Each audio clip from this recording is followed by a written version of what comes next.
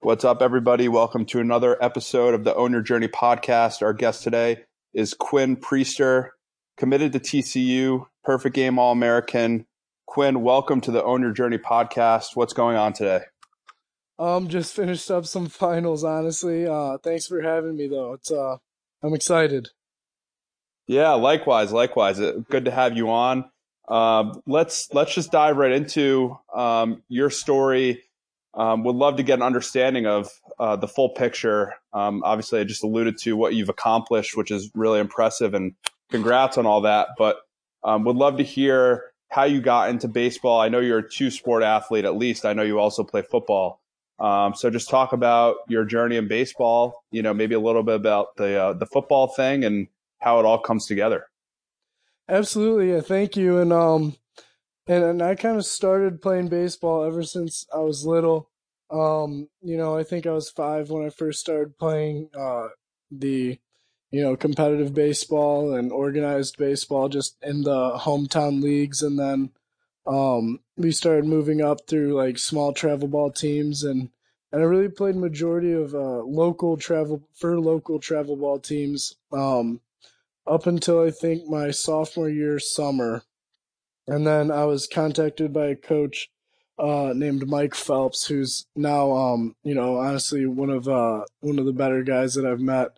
And he's always been there for me, and he got me into the national level scene. And I played for a team called Phenom Signature with like you were talking about earlier, Spencer Jones. And then I was able to kind of show my talents on more of a national level and start to be recognized rather than just within my hometown, but start to get some national recognition. And I owe that a lot to Coach Phelps. And going through the process, I found out about Perfect Game All-American Classic through YouTube. It popped up one day when I was looking up baseball stuff on YouTube and chemistry, and I saw that, and I'm like, all right, that's something I want to do. And that became a goal of mine, and just kind of working towards that every summer going forward, and trying to get up in the rankings and perform well every single time I went out and pitched in front of Perfect Game, and in front of everybody. And just kind of from going from the local travel ball to the national level stuff was a big change for me. And it wasn't something that I had a lot of people around me that could really relate to it. So making friends like Spencer and guys like Logan Britt, who I could talk to just because it was more new to a Midwest guy, was really helpful. And I wouldn't trade it for anything. This has been the best summer of my life so far, and just want to keep things going into the spring. Yeah, absolutely. You bring up a good point, and it's something that I've talked about with a few other of the guys who have come on here, is kind of the social aspect. And usually we get into it later in the episode, but the fact that you already brought it up clearly means that that inner circle aspect and kind of who you surrounded yourself with, whether it was your coach or the other guys who you met at the All-American game and whatnot. Talk about kind of the social life that you've had in high school. We've talked about with other players who have come on, obviously the sacrifice to really focus on your craft. What's your social life like? What do you feel like you're giving up on, and what do you see as the trade-off in exchange for giving those things up? Just talk a little bit about that, because I think it's really valuable for players who are stuck and they might be making certain social decisions. This could be a good way for them to start improving immediately just by implementing certain things. So I'd love to hear more about that.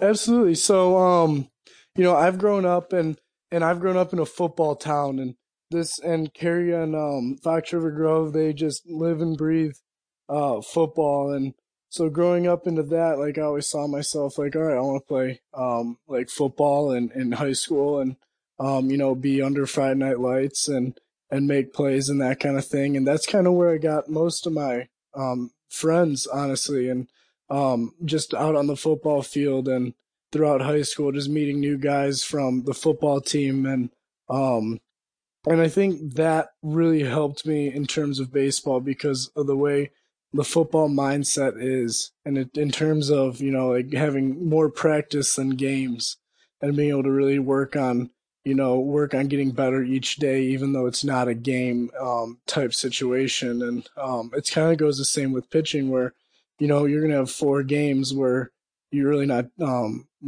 playing, especially as a starting pitcher, and then you have that one game when it's time to dominate and time to kind of do your thing. And so I think I've learned a lot from football, but but at the same time, a lot of the sacrifices I made. We're taking time away in the summers, especially from, my friends at home who are, going, working hard and sweating in the summers for football with the pads on. And quite frankly, I was, in San Diego and in all these, great places, playing baseball, which, obviously it's a little bit of a sacrifice being with friends, being with family all summer, but at the same time, I made so many new friends this summer. Like I said before, like Logan and like Spencer and just Jack Leiter, a couple of guys like that. And um, I think that both are extremely important to me. And going through that and talking with those guys makes it a little bit easier. And just having fun and seeing those guys pretty much every weekend at the different events. And um, just that was it's just those little sacrifices you kind of have to make. Like I missed my first football game this year because of I wasn't at practice for enough days because of area codes and perfect game. But and really the way I have to look at it is I need to be thinking more in the long term than the short term, because my long term goal is to be a starter in the major leagues. And these are the things that I have to do in order to achieve that goal. And thinking in the long term and thinking how it's going to pay off then and achieving my dream. And it really makes decisions a lot easier to make. Yeah, for sure. That's part of what inspired me to create this podcast was I don't think we connected yeah, we didn't connect in Jupiter, but just meeting a lot of you guys down in Jupiter, kind of the elite players, even the underclassmen. There's a certain level of maturity, especially on the mental side, but also the physical side, where you're thinking about this stuff differently than it's Friday night or Saturday night. You have to do X, Y, and Z, to be with your friends. But what I see as a common trend is, yeah, your sacrifices affected football, but for a lot of the players who we've interviewed here for this podcast specifically, like you're out there on the field, you're in the weight room, you're doing different things.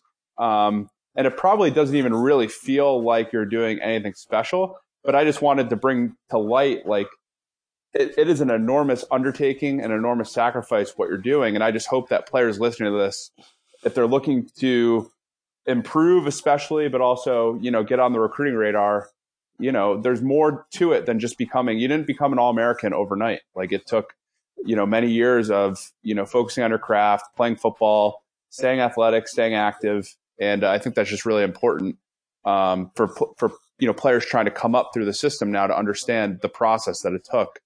I would love to go back to your travel ball experience. I find it interesting that you kind of exploded onto the national stage after really, I imagine, probably dominating more on the local stage. Talk about that. Like, were you dominant and then made the transition, and then tie that into your development as a player? Like, did you hit a certain point along the way, whether it was freshman year or junior year, where you were like, okay, there's really something here in terms of your ability, and you just went to a new level?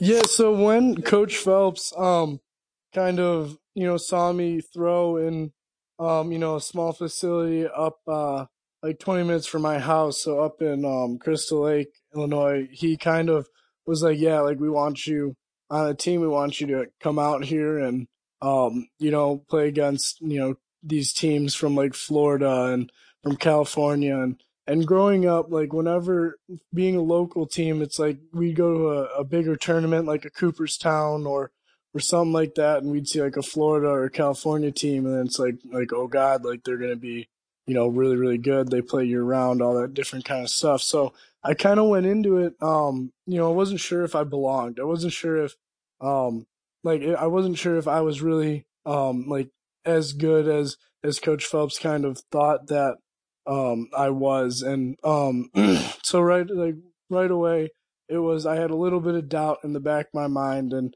as I started playing more and more and pitching against these guys and having success against these guys, I started to feel like I belonged. Um, and then I ended up going to the underclass area code games. And like kind of like you said, after being able to live off of fastball, pretty much my entire life, I came out and I started throwing all fastballs and I got rocked. And it was kind of eye opening to where it's like, all right, well, this isn't working. Need to make an adjustment, and then started throwing my breaking ball a little bit more, and started having some success. And then being able to just compete with the best, it really kind of proved to myself that like I did belong there. But it also kind of fired me up after getting kind of hit around a little bit at the underclass area code games that it's I'm that's not something that's going to happen this next summer. I'm going to be as dominant as I can next summer, and work as hard as I can to make sure that I put myself in the best situation for the next level. Yeah, and I think that's another common theme that I've seen from these interviews that we've done is that sounds like it was maybe a turning point in your career. Like maybe some players would have taken getting rocked at the area code games as like, oh, maybe I'm not cut out for this. Maybe I can't play at the next level. But what I've seen through talking with you guys is whenever you hit those points, it actually motivates you to work harder instead of going the other direction, which is, I think, easy to do. And I think a lot of players struggle with that, is almost shying away from the adversity, shying away from the big moment. And instead of just putting your foot in the ground and really taking things to the next level. So would you say that's one of the more adverse times, like in terms of like adversity that you've been through in your career? Have there been other things similar that really opened up your eyes and, help push you? And if so, how did you really go about handling those situations? No, absolutely. I think if I had to pinpoint one thing that really kind of caused me to want it even more, it'd probably be that event right there because no one likes to be hit around. No one wants to be unsuccessful, and I kind of had a good idea going into the summer that I'd be participating in the similar events with similar kids who are going to be better.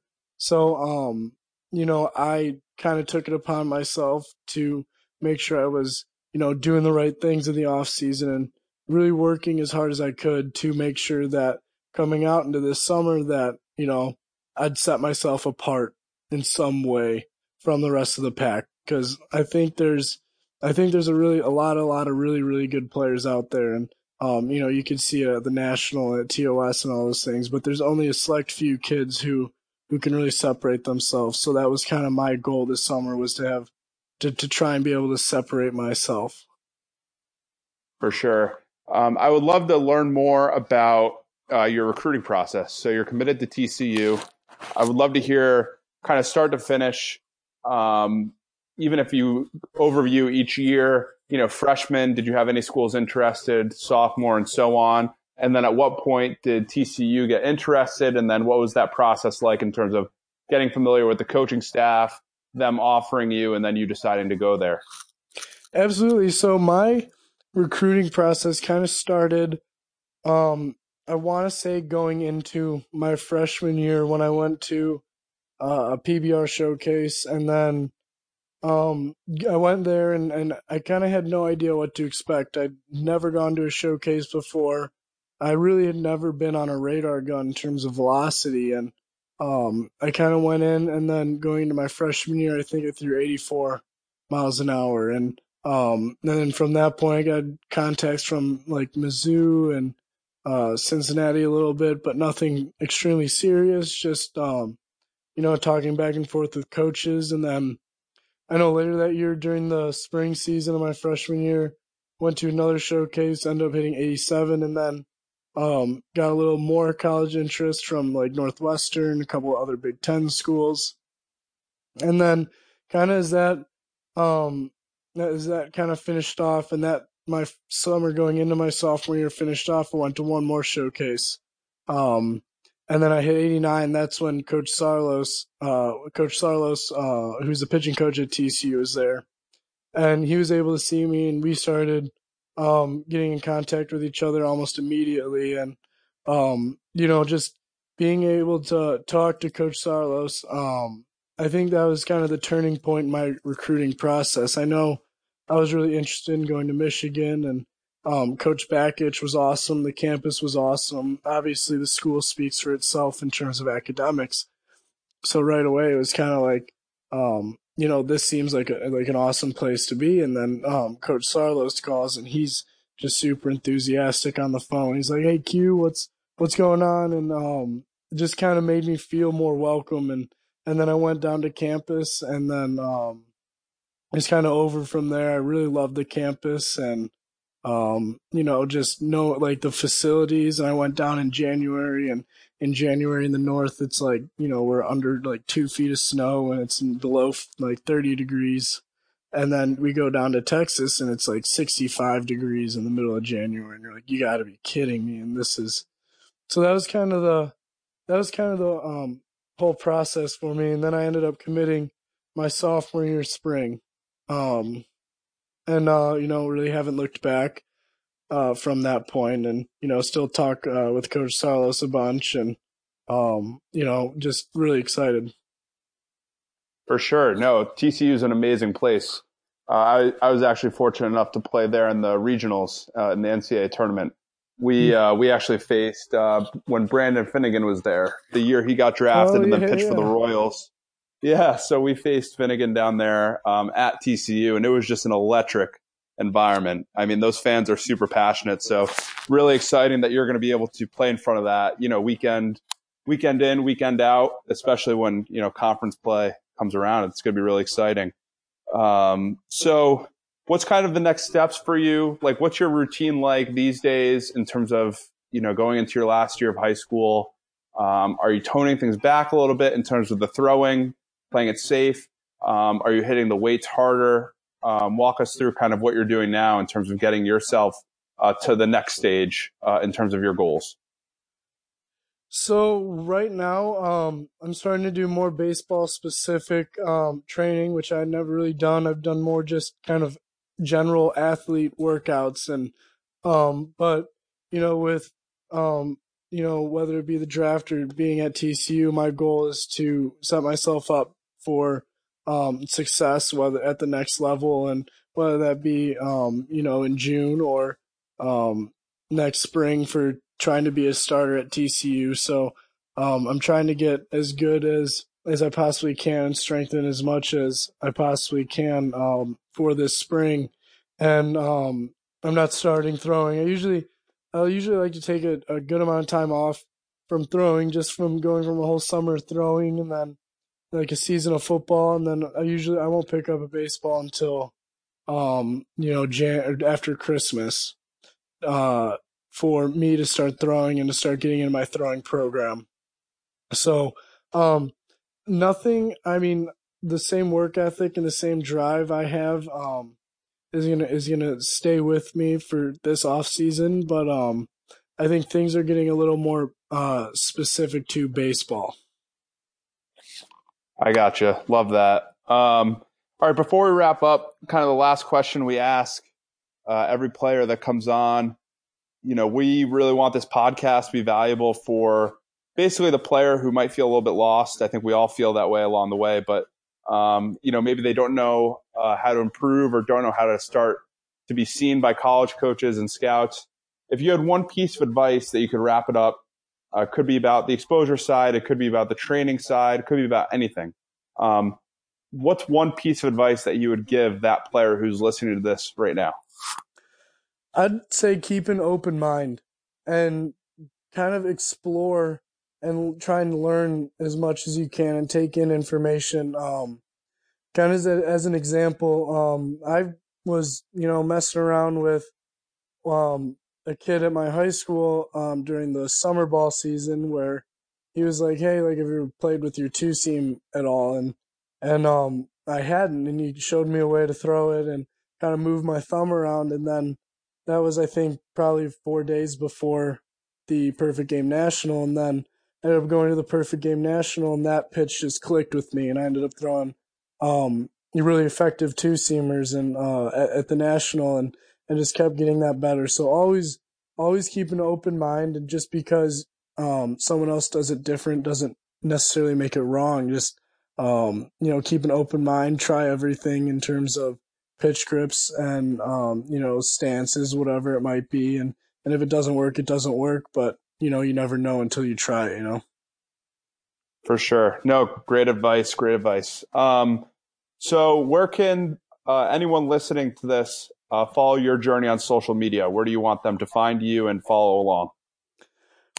I have Twitter and Instagram are the main two things that I use. What are their your handles so that people can look you up and join the community? Yeah, I think Instagram is Quinn_Priester, and then I think Twitter is just at Quinn Priester. Awesome. Well, hopefully people enjoyed this. Follow along with the journey. I know that we are, and that's how we got connected. But Quinn, really appreciate your time. This was a great chat, and thanks again for giving us the opportunity. Absolutely. Thank you so much for having me. All right, everybody. If you enjoyed this episode of the Own Your Journey podcast, please subscribe. Leave us some kind words in the comments. 5 stars. Anything helps. Share it with a friend. Help us get these stories out of these players who are giving us their time to help spread some knowledge and inspiration to players all over the country and hopefully all over the world. So until next time, this is the Own Your Journey podcast, and we'll see you on the next episode.